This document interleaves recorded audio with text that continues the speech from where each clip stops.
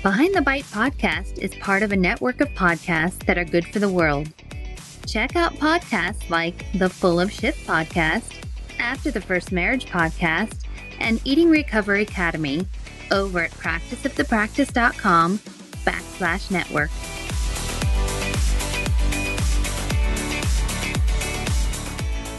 Welcome to Behind the Bite podcast. This podcast is about the real-life struggles women face with food, body image, and weight.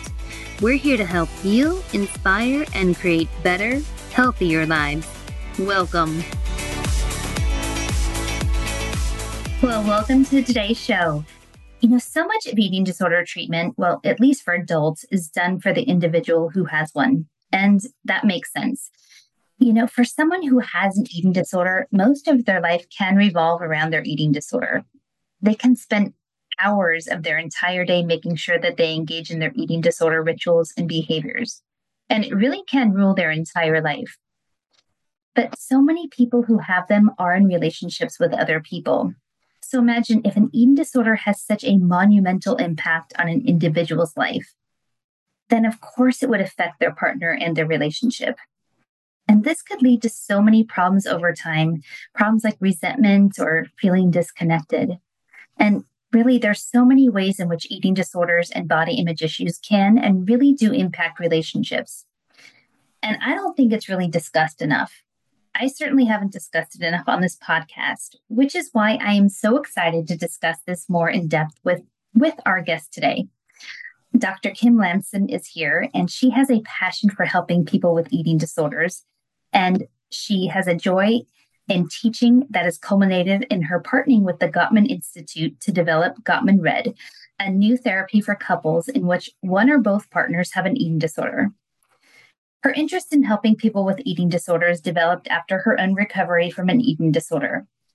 She began her career with a full-time private practice, which she's had for many years. And then 12 years ago, she joined the faculty at Northwest University and is now a professor of psychology with a part-time private practice specializing in couples therapy. In addition, she's available to provide supervision, training, and workshops for therapists wanting to learn more about Gottman Red. Well, Dr. Kim, welcome to the show. Thank you so much. I'm so happy to be here.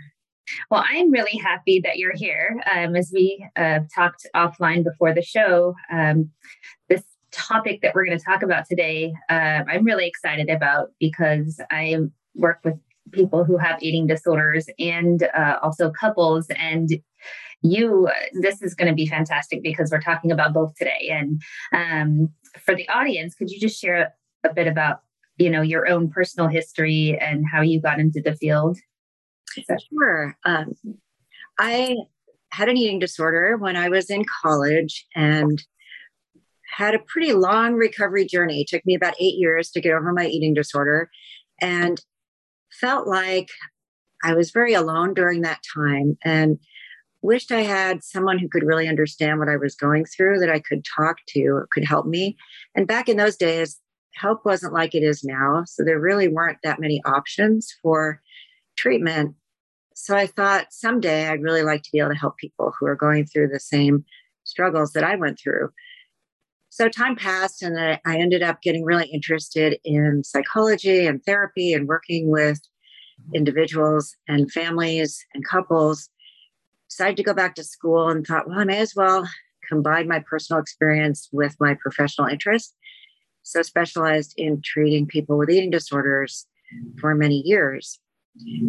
As time passed, I also started working with more couples and got involved with the Gottman method of couples therapy and the Gottman Institute. And John and Julie Gottman asked me if I would develop a therapy for couples where someone had an eating disorder. And I thought that would be great. I'd really like to do that. Mm-hmm. And that's been my sabbatical project, and a new therapy was born. Fantastic. So for anyone listening who going, what is the Gottman Institute? Or would you mind explaining a little bit more about what that is?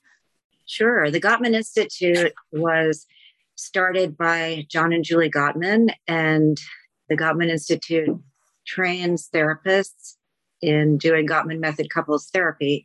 And it also provides a lot of resources for couples who want to improve their relationship on their own. And they offer help for couples with substance abuse, help for couples going through affairs and trauma, but they really didn't have an offering for couples in which one or both have an eating disorder.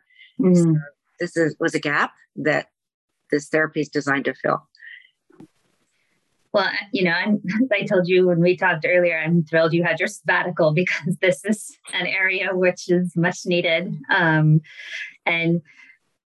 for anyone listening, if they're in a relationship and they are struggling with an eating disorder, I'm sure they know how their eating disorder is impacting their relationship, but, maybe not. And what are some of the ways you see couples really struggling when one person has an eating disorder or body image issues?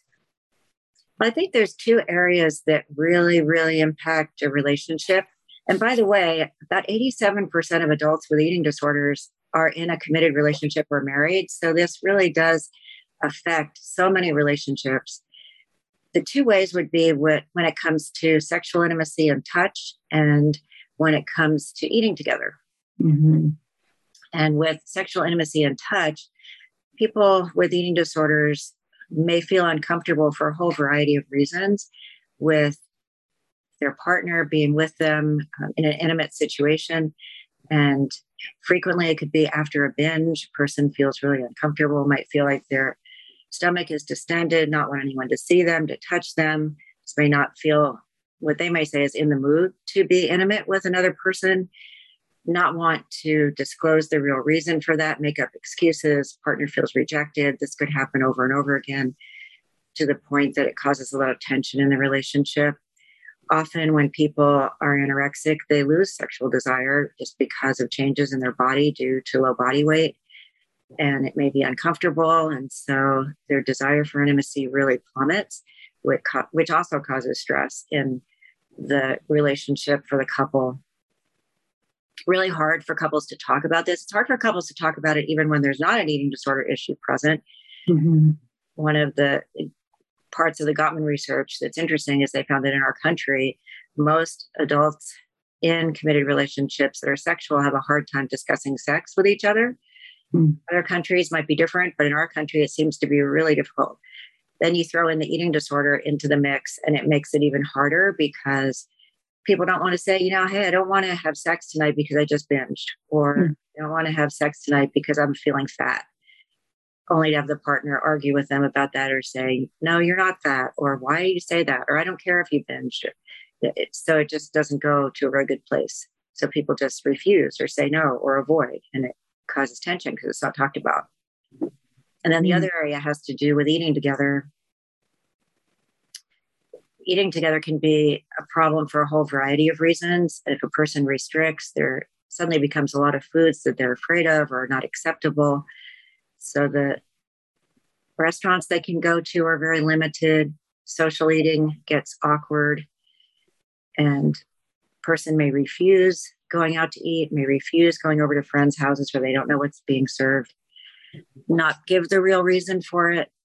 Those kinds of issues begin to really stress a relationship. Oh, sure.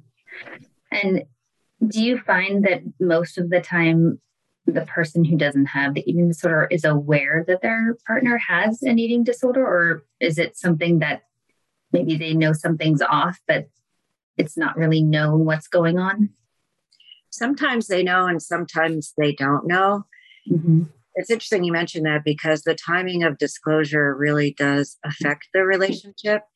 Some people are afraid to tell their partner until after they're married and then will confide in their partner. And that is a hard thing for the partner to accept at that point. They may feel betrayed, may feel tricked, unhappy that they didn't know this ahead of time. Sometimes people hide it from their partner for years, and partner just knows something isn't quite right, doesn't understand why their partner goes into the bathroom after eating and takes a shower every night.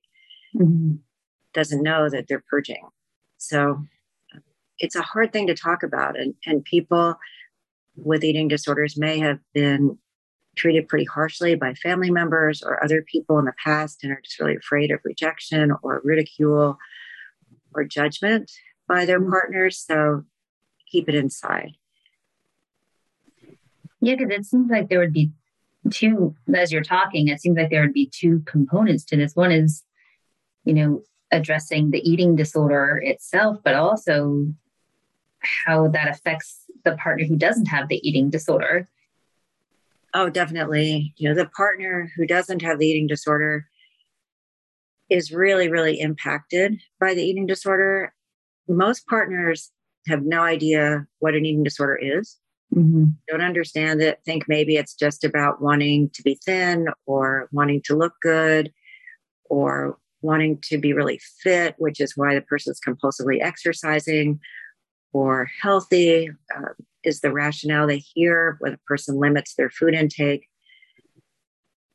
but not understand that it really is a way to try to deal with emotional pain, and that it really is much deeper than that, and that the person with eating disorder is using these behaviors as a way to cope with really, really hard things in their life. And a person who doesn't have an eating disorder or never has had one, I think has a really hard time understanding that. Like, how could throwing up help you cope with things in your life? It just doesn't add up in the person's mind. So there needs to be a lot of education so that the partner can be empathetic and compassionate.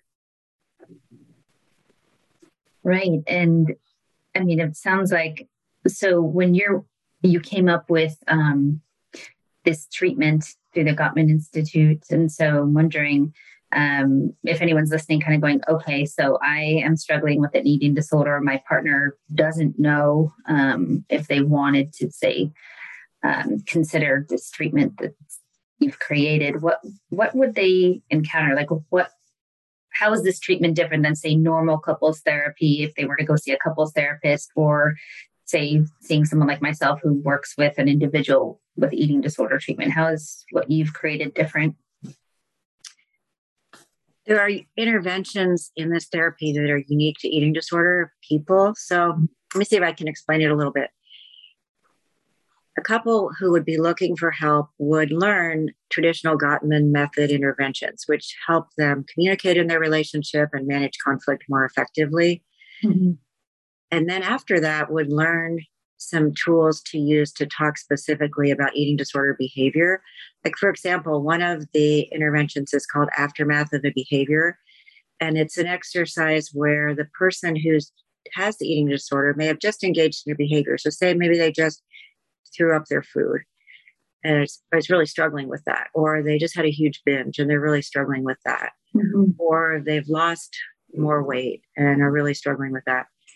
And typically would keep that inside, maybe confide in a support group, maybe confide in a therapist, but oftentimes try and deal with it themselves. This exercise is structured so that the partner will learn how to listen, help the person process what happened when they engaged in this behavior. So that person's asked to think about what they felt at the time, what they felt after, what might have triggered it. And the partner's there to support, comfort, empathize, not judge, not ask a lot of probing questions, but be able to walk alongside the person with eating disorder so they can maybe make a different choice in the future. There's intervention like that. And then there are interventions that the partners work on together. One of them has to do with perfectionism, in couples talking about perfectionism and how they may each struggle with that issue and how they can come up with an activity to work on together to combat perfectionism in their relationship. Another has to do with building self-esteem so that the members of the couple talk about their own issues with worth and their struggles with feeling good about themselves and support each other in feeling good about who they are on the inside, not so much how they look or their accomplishments. There is an activity called Recipe for Connection where couples identify ways to connect that don't involve eating disorder behavior. So if, say, a couple was used to connecting by going to a favorite restaurant for breakfast, and the person with binge eating disorder would go to that restaurant and binge every time, maybe they need to come up with a new activity they can do together that isn't triggering for the person with the eating disorder, that would be fun and they could look forward to. So it's those kinds of interventions that help the couple really talk about eating disorder specific behaviors and issues. There's another one called the vulnerability leap, which is a trust building exercise where the couples are given a list of questions where they choose a question they're ready to answer and share with their partner. And some of them have to do with hiding eating disorder behaviors or not talking openly about an eating disorder or honestly about it, either partner, and confiding in each other. Yeah, this has been a struggle for me. This has been hard for me. And this is what I did. And this is why. And slowly building trust in each other and in their relationship. So those are some examples of the kinds of eating disorder specific interventions people would work with in this therapy. Okay, those sound really effective as I'm listening, because I think that's the biggest hurdle is really how do you get the communication going? How do you get the dialogue open? Because, there's so much secrecy with eating disorders and so much shame. I can see how that would be really helpful to getting things up and open with somebody like yourself, helping them through that and giving them the tools. The couples I've worked with really feel relieved and they feel like, wow, we finally have a way to talk about these issues we haven't known how to talk about. So I think it really does help them. And if you read the literature about recovery from eating disorders, it does indicate that people who have a supportive partner recover faster. That really can make a huge difference. Mm-hmm. So I think if we can strengthen a couple relationship, I'm really hopeful that will help people who might have given up on trying to get better, willingness to try again. Mm-hmm. So do you find that I know it's more new, but do you find that there's a difference between couples where the person had the eating disorder before the marriage versus maybe the eating disorder started sometime maybe during the relationship? Maybe that's part of the dynamic in the relationship? I don't know the answer to that from my own work with couples, but I have read a little bit about that in the literature. And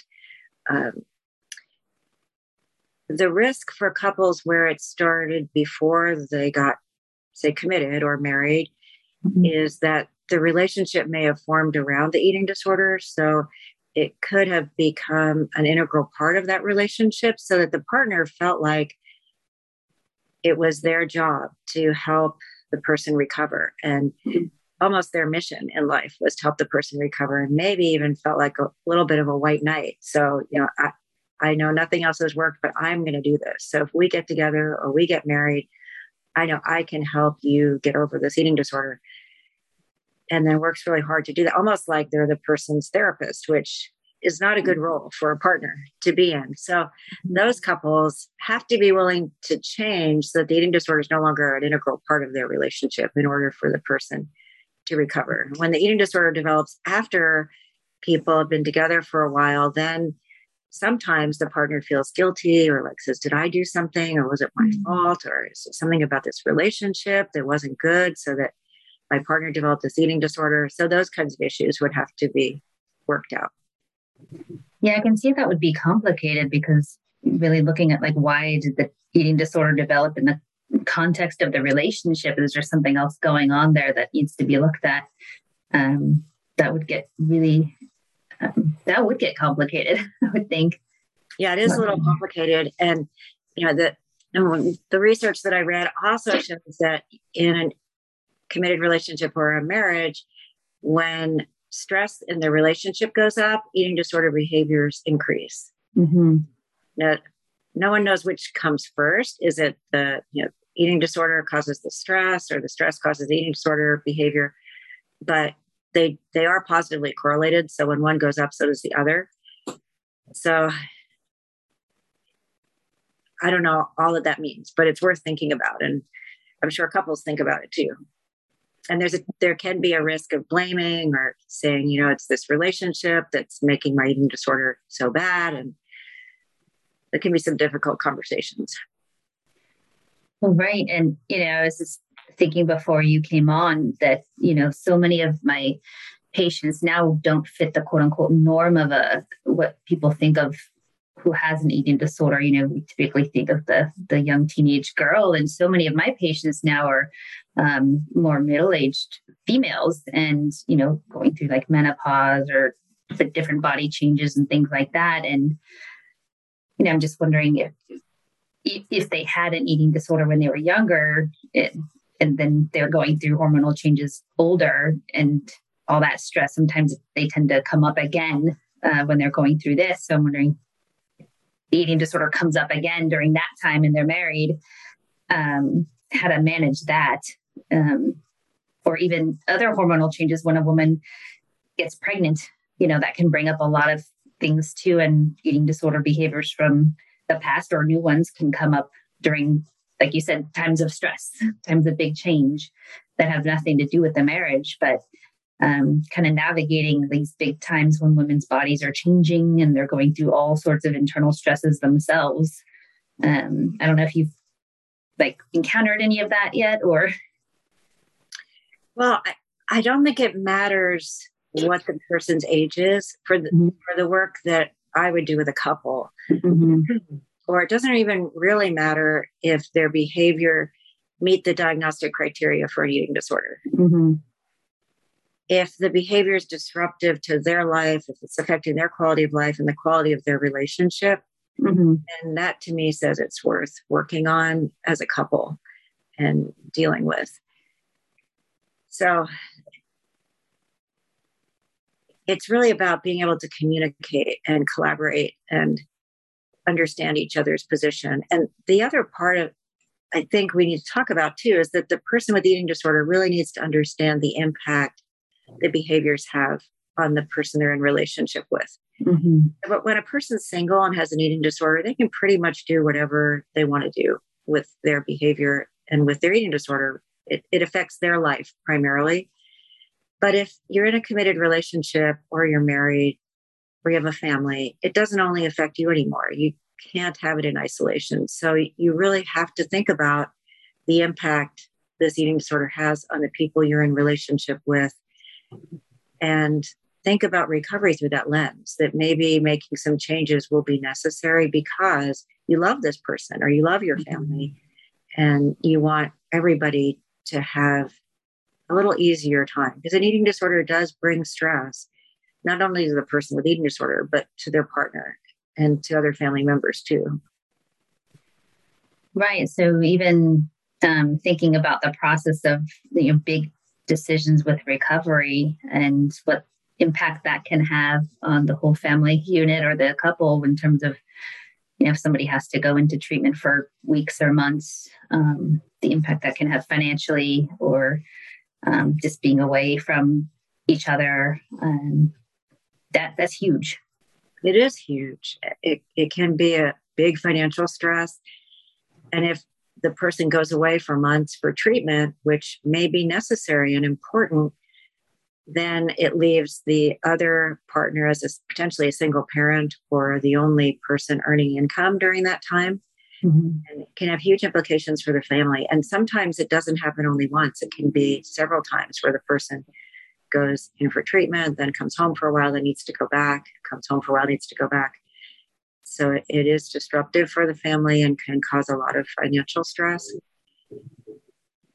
The important thing is people can talk about that and figure out how they're going to work with that and work on it together.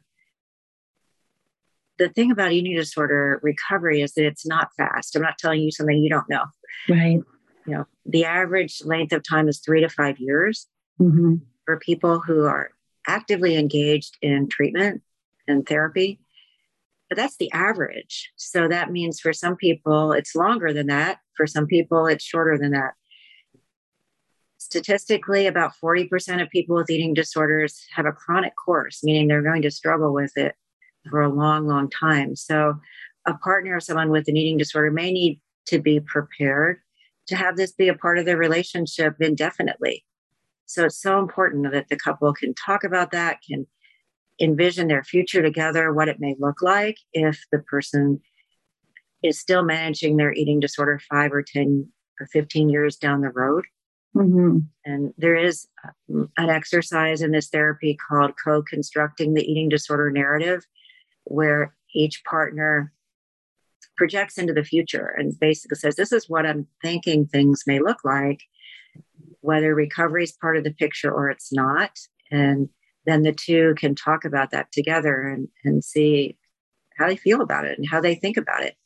One of the issues that comes up for people is when someone has an eating disorder and then they go in for treatment, most of the time they come out as a transformed person and they work through issues, they become healthier, they may think about life differently, they may have new perspectives. But there often is this narrative that the partner has or family member has that the person will go back to the way that they were, like before the eating disorder got bad or before it started. But that may not be the case and typically is not the case. And so couples need to talk about, well, what will this look like? Because after recovery, my partner may seem a little different than when we first got together. So how can we manage that? So that's another issue that couples need to face. Right. I can imagine there would need to be some extensive therapy when somebody comes out of treatment just to manage how to communicate differently or interact differently or, not treat the person like, well, I don't know, how they were before so that they can allow them to be comfortable in the changes that they've made. Well, the other thing I hope will happen someday in the treatment world is that this couples therapy will be part of treatment. The idea of people going off to treatment and then coming back when they're married and have a family, I don't think is ideal. I think it would ideally be they could do the work while they're living in the situation that they're in, or their partner is actively engaged with them in the process. Mm-hmm. So as one person makes changes, the other person can feel like they're a part of that change process. And often partners feel left out of what's going on in treatment. They're not allowed to talk to the treatment providers. They may not have releases from the person in treatment for the provider to talk to them, and they don't know what's going on. They feel shut out of that process and then are expected to adapt when the person comes home and have a really hard time with it. Yeah, I think I find that too. I find a lot of family members and loved ones are very much feeling like they're in the dark and they want more information. They want to know what they need to. I get this question all the time. What can I say, or what shouldn't I say, or what is this all about? Or there's so many questions. They feel like they're kind of walking on eggshells. Like, I don't want to say the wrong thing. I don't want to do the wrong thing. Like lots and lots of just kind of feeling unsure about so many things. And I think you're right. Like having that be all part of the treatment, because it really is, because if you've never had an eating disorder, you don't really realize some of the things you're saying. Just being a loving, caring person can be very triggering. No, exactly. I mean, even saying to someone who says, do I look fat? And saying, no, you look really healthy. Right. Maybe the exact wrong thing to say, but the person doesn't understand why it's the wrong thing to say. Right. I know. Everyone's, what do you mean if I say you look healthy? That's just like so triggering, right? But having that understanding, or, someone has, I hear this all the time, someone has binge eating disorder. I'm just trying to be supportive and helping them by, talking about what they're eating or not eating. And it's like, that's the worst thing probably you could do for somebody. But, just having that education, that awareness, and having that be all part of it can be so helpful. It makes a huge difference. So I think partners and family members really want to help, but they often don't know how to help. And you're exactly right. Typically say the wrong thing. So I end up saying nothing instead of saying the wrong thing. And then that doesn't feel helpful either. There is another exercise we do in the Gottman Red therapy, which is called the OWL conversations. And OWL stands for Orchestrated with Love. And OWL conversations is a checklist of topics related to eating disorder, behavior, and body image and exercise. And each partner is asked to check off the conversations they would like to have, but haven't had with their partner. And then the therapist uses that checklist to guide the couple to talk about those issues. So the couple learns how to talk about these sensitive areas. They don't have to feel like they're walking on eggshells all the time because they've tiptoed in with some help and some support and realize, okay, we can be open about this. We can have open, honest conversations and do it in a way that's loving and kind and not critical or blaming. That's great. I really like these interventions you're talking about. And I don't know if anyone listening is kind of going, oh, that would be fantastic. Because I think that's a lot of it is this fear of like, if I bring this up, what's the fallout going to be? Like, right. Right. Because especially like you said, if they have family of origin where maybe they got shamed or ridiculed for opening up and talking, this is going to be very unsafe. Yeah, I think when people know what to do and know how to be helpful, they're much more likely to do it. Well, that's fantastic. So, you created this, and so I'm assuming you're not the only one who's providing this treatment to people. So how many therapists are there out there that are giving this treatment to people and couples? Well, there are just a few now. I am a professor at Northwest University in Kirkland, Washington, and we're doing a pilot study of this therapy there. And so the therapists who are part of the pilot study have all been trained in using it. Some of them are available to do some therapy, but they are all doctoral students at Northwest University. And some of them are at the training clinic. They are called New Hope, and they do this therapy there. And I know the therapy, and I'm planning to do a training for other therapists either in the fall or in January of next year. So I'm so excited to teach this to more therapists so that people can do it in other states and around the world and help people with eating disorders and their partners. Yeah, so for any eating disorder therapists listening who are interested, or even if, other people listening are interested in finding out more about how they can get help for themselves, is there a way to get in contact with you or find out more? Yes, you can email me at drkimlampson@gmail.com. It's drkimlampson@gmail.com. And I'm keeping a list of people who are interested in training and people who are interested in receiving the therapy. And do you have any upcoming talks or brochures or literature that people can read more about it, or anything they can access? Is it all on your website? Well, I've not put a lot on my website about it, but I was thinking I could put together a summary of information for people who are interested. If they'd like to just have a little printed summary about the treatment, I'm happy to send that to people. And I have a talk hopefully coming up at the IADEP conference, the International Association of Eating Disorder Professionals. I put in a proposal to present there I think it's in the winter or spring next year. I'll find out if they accept my proposal. So it's kind of all in the works. It's a pretty new thing. And I'm just now really getting the word out. And the Gottman Institute is helping with that as well. Fantastic. All right. Well, Dr. Kim, this has been really great. Thank you for sharing all this information. This is, like I say, cutting edge. This is new and much needed. So any final words before we end today? I think the thing I just want to say is that, if you're in a relationship, committed relationship, married relationship, and you're struggling with an eating disorder and you're feeling discouraged, I want you to know there's some hope for you and for your relationship. And if you're the partner of someone who has an eating disorder and has felt hopeless and frustrated, to also know that there is some hope for you too, and to not give up. And to my own experience, know that life without an eating disorder is so much better than life with an eating disorder. And even if it takes a long time and the struggle is really hard, it's really worth fighting for recovery.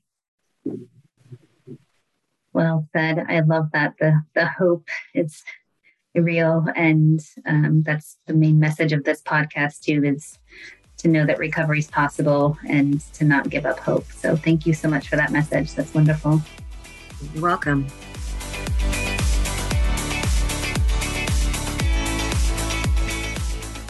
This podcast is designed to provide accurate and authoritative information in regards to the subject matter covered.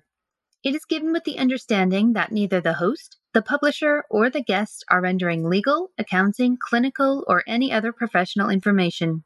If you want a professional, you should find one.